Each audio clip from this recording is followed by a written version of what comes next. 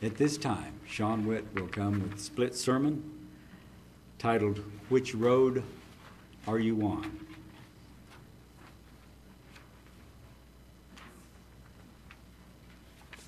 Thank you, sir. Good afternoon, everyone. Welcome to this beautiful Sabbath day we're having. Move this up a little bit. Okay, I have a question for you. Have you ever set out on a journey to a destination where you really had no plan on how to get there? You just figured you were going to go on your own and not rely on anybody else, and you were going to get there just fine without a map or anything. How'd that work for you? Did you get lost?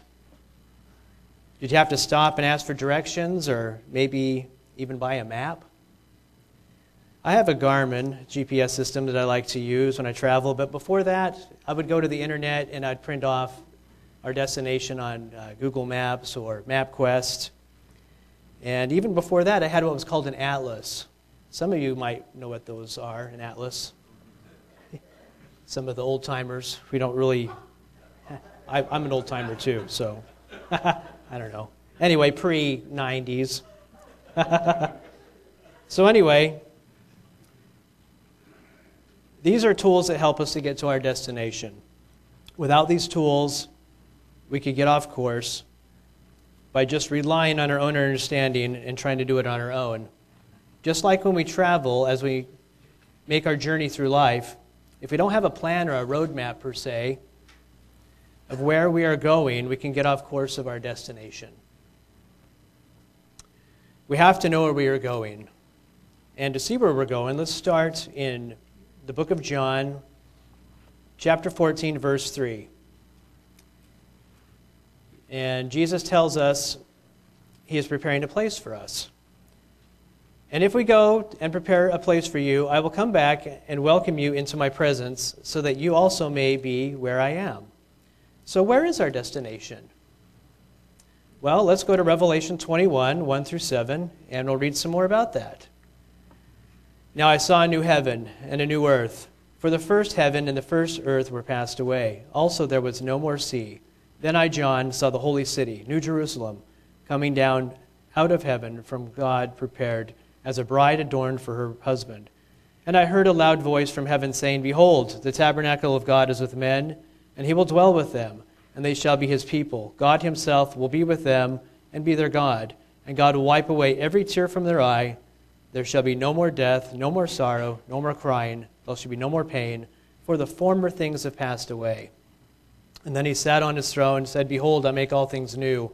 And he said to me, Write, for these words are true and faithful. And he said to me, It is done. I am Alpha and the Omega, the beginning and the end. And I will give of the fountain of water of life freely to him who thirsts. He who overcomes shall inherit all things, and I will be his God, and he shall be my son. Now that's a destination spot I can get excited about. How about you? In his wisdom, God has laid out the best roadmap till salvation and his kingdom through the observance of his annual holy days. In keeping with the roadmap analogy, we just passed milestone marker 1 and 2. We just kept the Passover and the days of unleavened bread, commemorating Jesus' death, celebrating his resurrection, and renewing of our commitment to God the Father through Jesus' sacrifice. As we count the days until Pentecost, I thought it would be a good idea to take a look at some lessons we could learn through the experiences of some fellow travelers on the road of life in biblical times. Significant events happened on different yet specific roads mentioned in the Bible. Let's take a look and see what we can learn. First of all, let's start with the road to Emmaus. So we're going to turn to Luke 24, verses 13 through 17. Now behold, 2 of them were traveling that same day to a village called Emmaus, which was 7 miles from Jerusalem. And they talked together of all these things which had happened. So it was while they conversed and reasoned that Jesus himself drew near and went with them, but their eyes were restrained so they could not know him. And he said to them, What kind of conversation is that you have with one another as you walk and are sad? The first thing that we can learn from this is that Christ meets us in the midst of our sadness. This was just after Christ had been hung on the cross, on the stake, whichever you feel he was at that time, at his crucifixion. So there was great sadness going on at that time. Imagine how hopeless the individuals portrayed in this story must have felt, and how all the Christ followers must have felt. But Christ met them right there in the middle of their grief, and he does the same thing for us today, as we see in Psalms 34, verse 18. If you'll please turn with me there. The Lord is near to the brokenhearted and saves the crushed in spirit. How many of us can relate to that? I like the ESV because it uses the word crushed. Crushed in spirit. That indicates something so deep and profound, a situation where you may feel like you have no hope left. But as you know, we do have hope and comfort through Jesus and through God's plan of salvation. But let's get back to what happened on the road to Emmaus. The second thing we need to see is that there was understanding gained. And we can see this in Luke 24, verses 25 through 27. And then he said to them, O foolish ones, and slow of heart, to believe in all that the prophets have spoken. Ought not the Christ to have suffered these things and to enter into his glory? And beginning at Moses and all the prophets, he expounded upon to them in the scriptures the things concerning himself. So Jesus was talking about all of this. As the article online put it that I read, the author of the book explained his work, talking about Christ, making connections from Scripture to the events that he had recently experienced. We can benefit from the same understanding. And also, as we can see in Psalm 119, verse 130, the unfolding of your words gives light and imparts understanding to the simple. So, there is a clue about something practical that we can be doing to make our travels a little better. Study God's Word. We see this further in the book of Psalms. So let's turn to Psalms 119, verses 95 through 105. Oh, how I love thy law. It is my meditation all the day. You, through your commandments, make me wiser than my enemies, for they are ever with me. I have more understanding than all my teachers, for your testimonies are my meditation. I understand more than the ancients, because I kept your precepts. I have restrained my feet from every evil way, that I may keep your word. I have not departed from your judgments, for you yourself have taught me. How sweet are your words to my taste, sweeter than honey to my mouth. Through your precepts I get understanding. Therefore I hate every false way. Your word is a lamp to my feet and a light to my path. The third thing we can see is that Christ is revealed.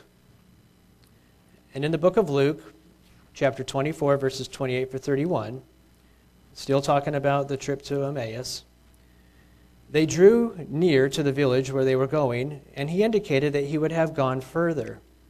But they constrained him, saying, Abide with us, for it is toward evening, and the day is far spent. And he went in and stayed with them. And now it came to pass, as he sat at the table with them, he took bread, blessed and broke it, and gave it to them. Then their eyes were opened, and they knew him, and he vanished from their sight. Christ meets us on the pages of the Bible in the middle of whatever road we are traveling, and he opens our eyes so that we may know him personally and intimately. He had hid himself from them, and then he revealed himself to them. The fourth thing we can see is that the testimony is shared. So if we go on in the verse, a little further up, we're going to go to verse 33 through 35 of Luke 24. So they rose up that very hour and returned to Jerusalem and found the 11, and those who were them gathered together, saying, The Lord is risen indeed, and has appeared to Simon. And they told about the things that had happened on the road and how he was known to them in the breaking of the bread. He had revealed himself to them.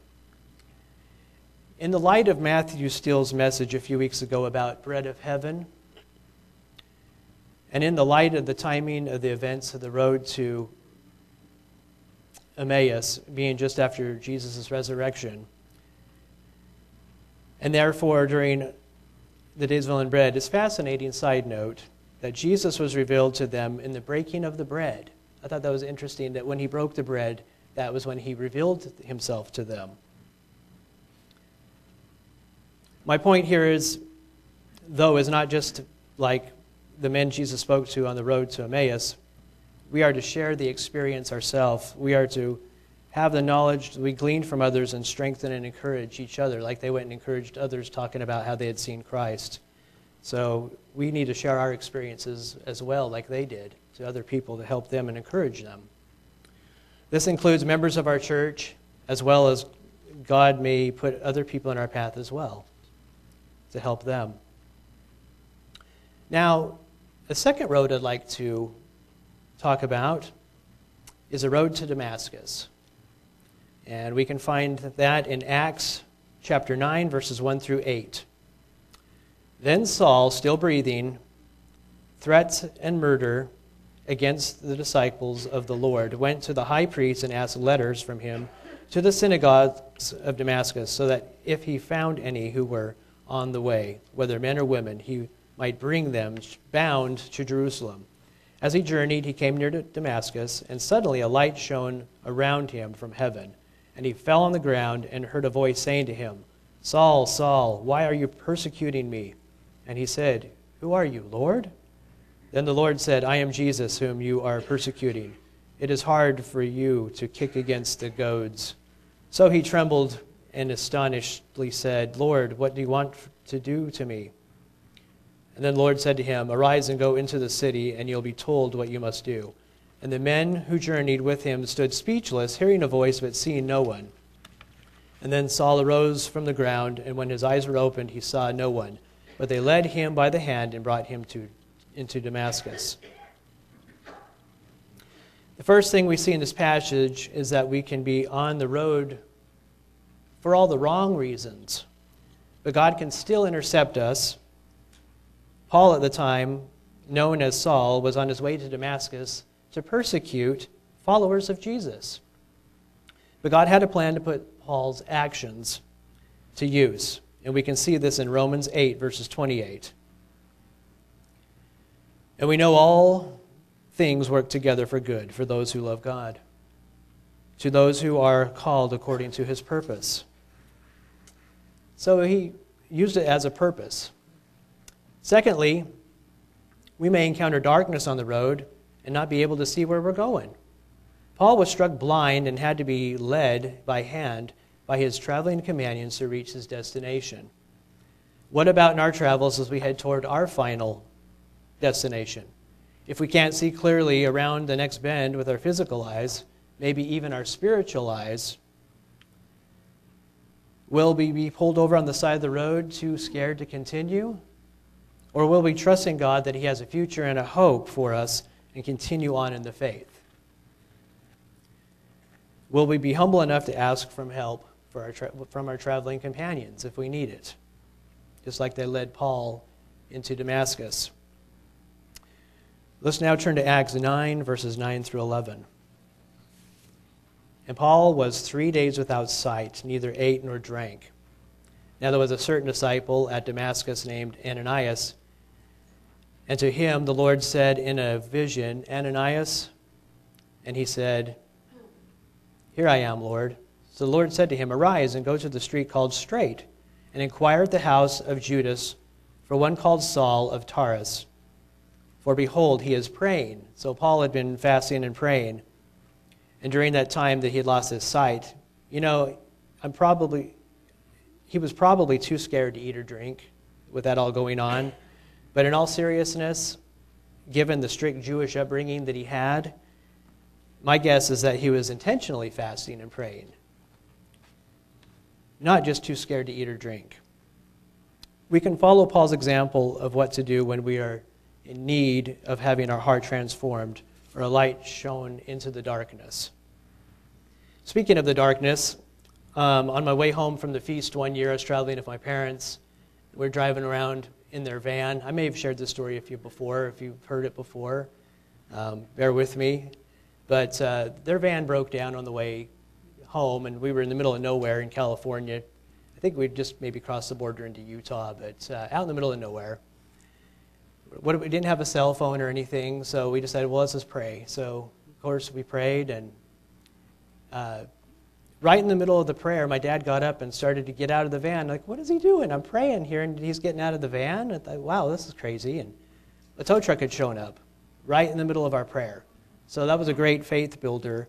And it had actually passed in the darkness another vehicle miles ahead that it was supposed to have gone to. They had been broken down for hours. But he came to us first, then loaded us up on his truck, and he says, you're not a Plymouth Voyager. We're like, no, we're a Chevy van. He goes, that's what I was supposed to pick up. But, God had a different intention. He wanted him to pick us up first. And on the way back, he came across the Voyager van that was there, and the gentleman actually started his van. It started right up, and he followed us behind the tow truck. So it's a pretty neat story, answered prayer on the road. So the fourth thing we can see is that sight was restored for a purpose for Paul. Now let's go to Acts 9, verses 17 through 20.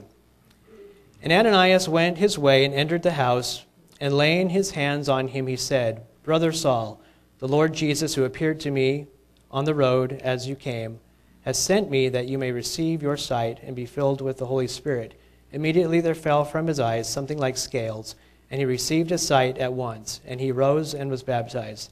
So when he had received food, he was strengthened. Then Saul spent some days with the disciples at Damascus. Immediately he preached the Christ in the synagogues, that he is the Son of God. Paul was blinded for a time when God restored his sight. It wasn't just so he'd have a nice story to keep to himself. He performed that miracle in Paul's life to give him a mighty testimony to share with others and to preach the good news of Jesus to the Gentiles. The last thing that we will look at in this example is that there is purpose that was revealed regarding the story to Damascus. So turn with me to Acts 26, verses 14 through 18.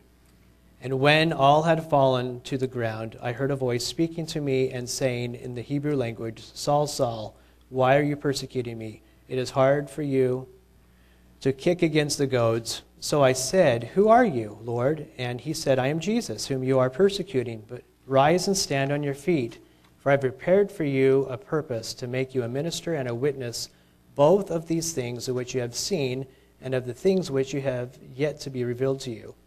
I will deliver you from the Jewish people as well from the Gentiles, to whom I now send you, to open their eyes in order to turn them from darkness to light, and from the power of Satan to God, and they may receive forgiveness of sins and the inheritance among those who are sanctified by faith in me. When Jesus meets us on the road we are traveling, it is for a purpose. And that purpose will be revealed to us at the appropriate time, in His perfect time. And there may be additional steps we have to take, additional training, translated trials we must go through in order to be prepared for the good works which God prepared beforehand that we should walk in them. Even though Saul received his commission from Christ on the road, he still had to go to Damascus and be told what to do and meet with Ananias, who laid hands on him and received the Holy Spirit and was baptized. And it was also received by the disciples there. And remember that this was, after all, he had been fasting for 3 days and praying when this all took place.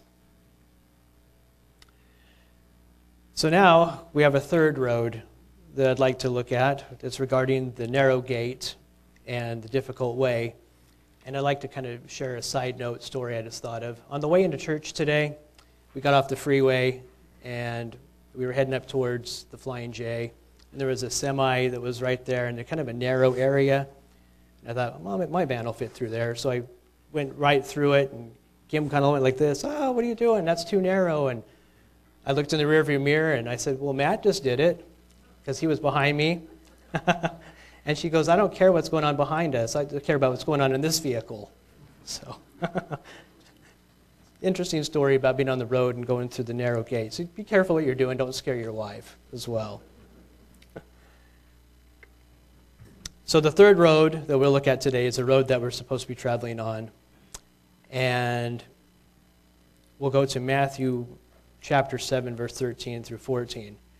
Enter by the narrow gate, for the wide gate is broad, that is the way that leads to destruction, and there are too many who go in, because the narrow is the gate that is difficult, and the way, and it says road as well, which leads to life, and there are few who find it. And it's interesting that if you look it up in the Strong's, it says the way is broken out as hondos, meaning a traveled way, which is road, which I thought it was interesting. The way is road. So not only is the road we are traveled on a difficult one, but the gate is narrow as well. But should this surprise us? Not really, if we're paying attention to the following divinely inspired scriptures. So we're going to go to 1 Peter 4, verses 10 through 15. Beloved, do not think it is strange concerning the fiery trial which is to try you. And though some strange thing happened to you, but rejoice to the extent that you partake of Christ's sufferings, that when his glory is revealed, you may also be glad with exceeding joy.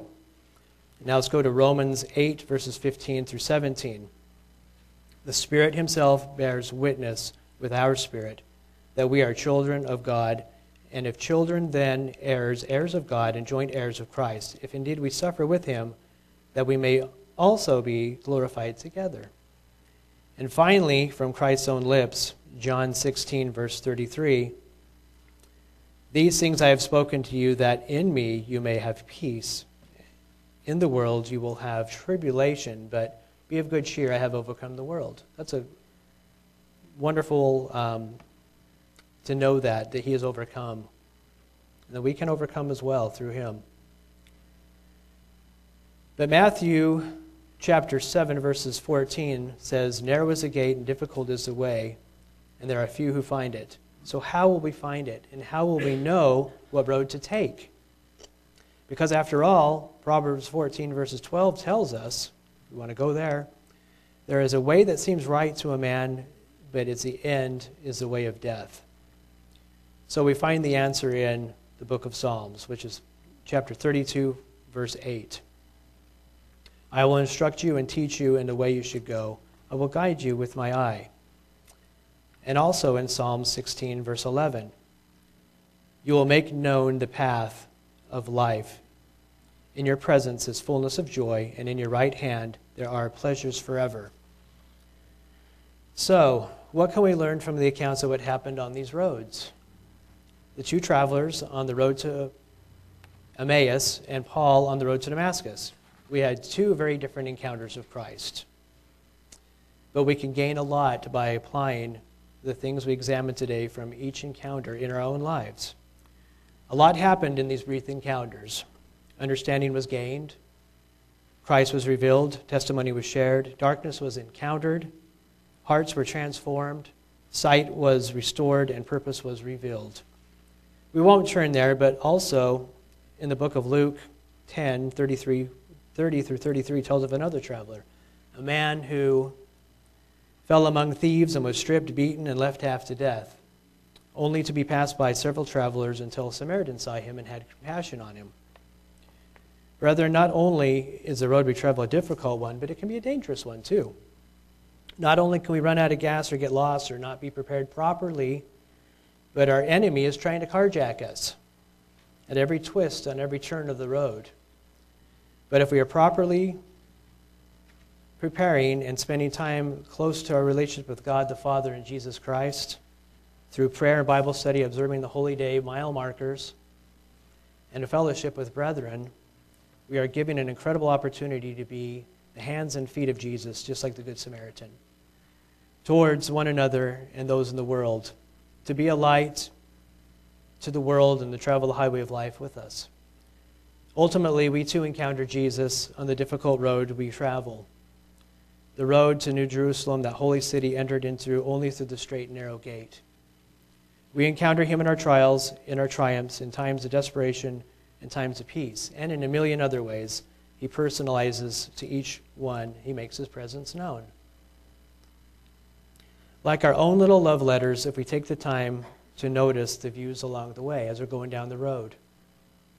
While moving to Oklahoma a few years ago,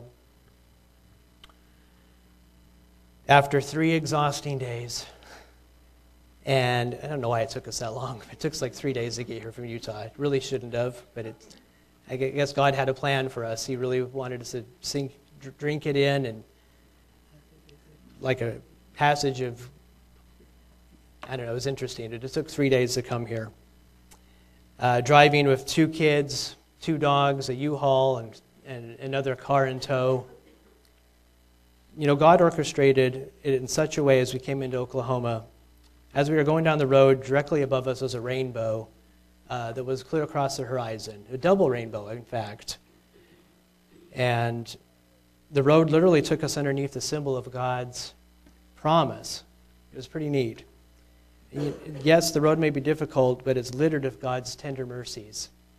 And if He whispers, I love you, just looking around at what you see in nature. And we believe that God put that there for us. And my wife was telling me recently about a painting. It has an interesting saying on it. It says, the journey is the destination. Now, obviously, we have a specific destination. We are traveling towards being in the kingdom of God. However, in a metaphorical sense, the experiences we go through, good and bad, the character we build, and the love we show to one another are all part of the training that will prepare us for the ultimate purpose and what will fully be revealed once we reach that destination. It's kind of like we're driving on our way to the first day of a new job. We don't know what the boss will be like in the new job, but we know that the boss believes in us because he hired us. And we won't know fully what to expect until that we finally arrive at work that day. But we can be sure that all experiences in life on our life resume have been perfectly prepared for our responsibilities that are coming. Once we know the road to take, we must do the following 5 steps to ensure safe arrival at the destination. These have been adapted from an article that I looked at entitled Journey by Fritz Cherry, and it was on BibleReasons.com. And the number 1 is trust in God and follow Him. And we don't need to turn there, but in Proverbs 3, verse 5 through 6, trust in the Lord with all your heart and do not rely on your own understanding. Acknowledge Him in all your ways, and He will make your path straight. Number 2, keep the GPS on, God's positioning system. Stay in touch with the one who made the map.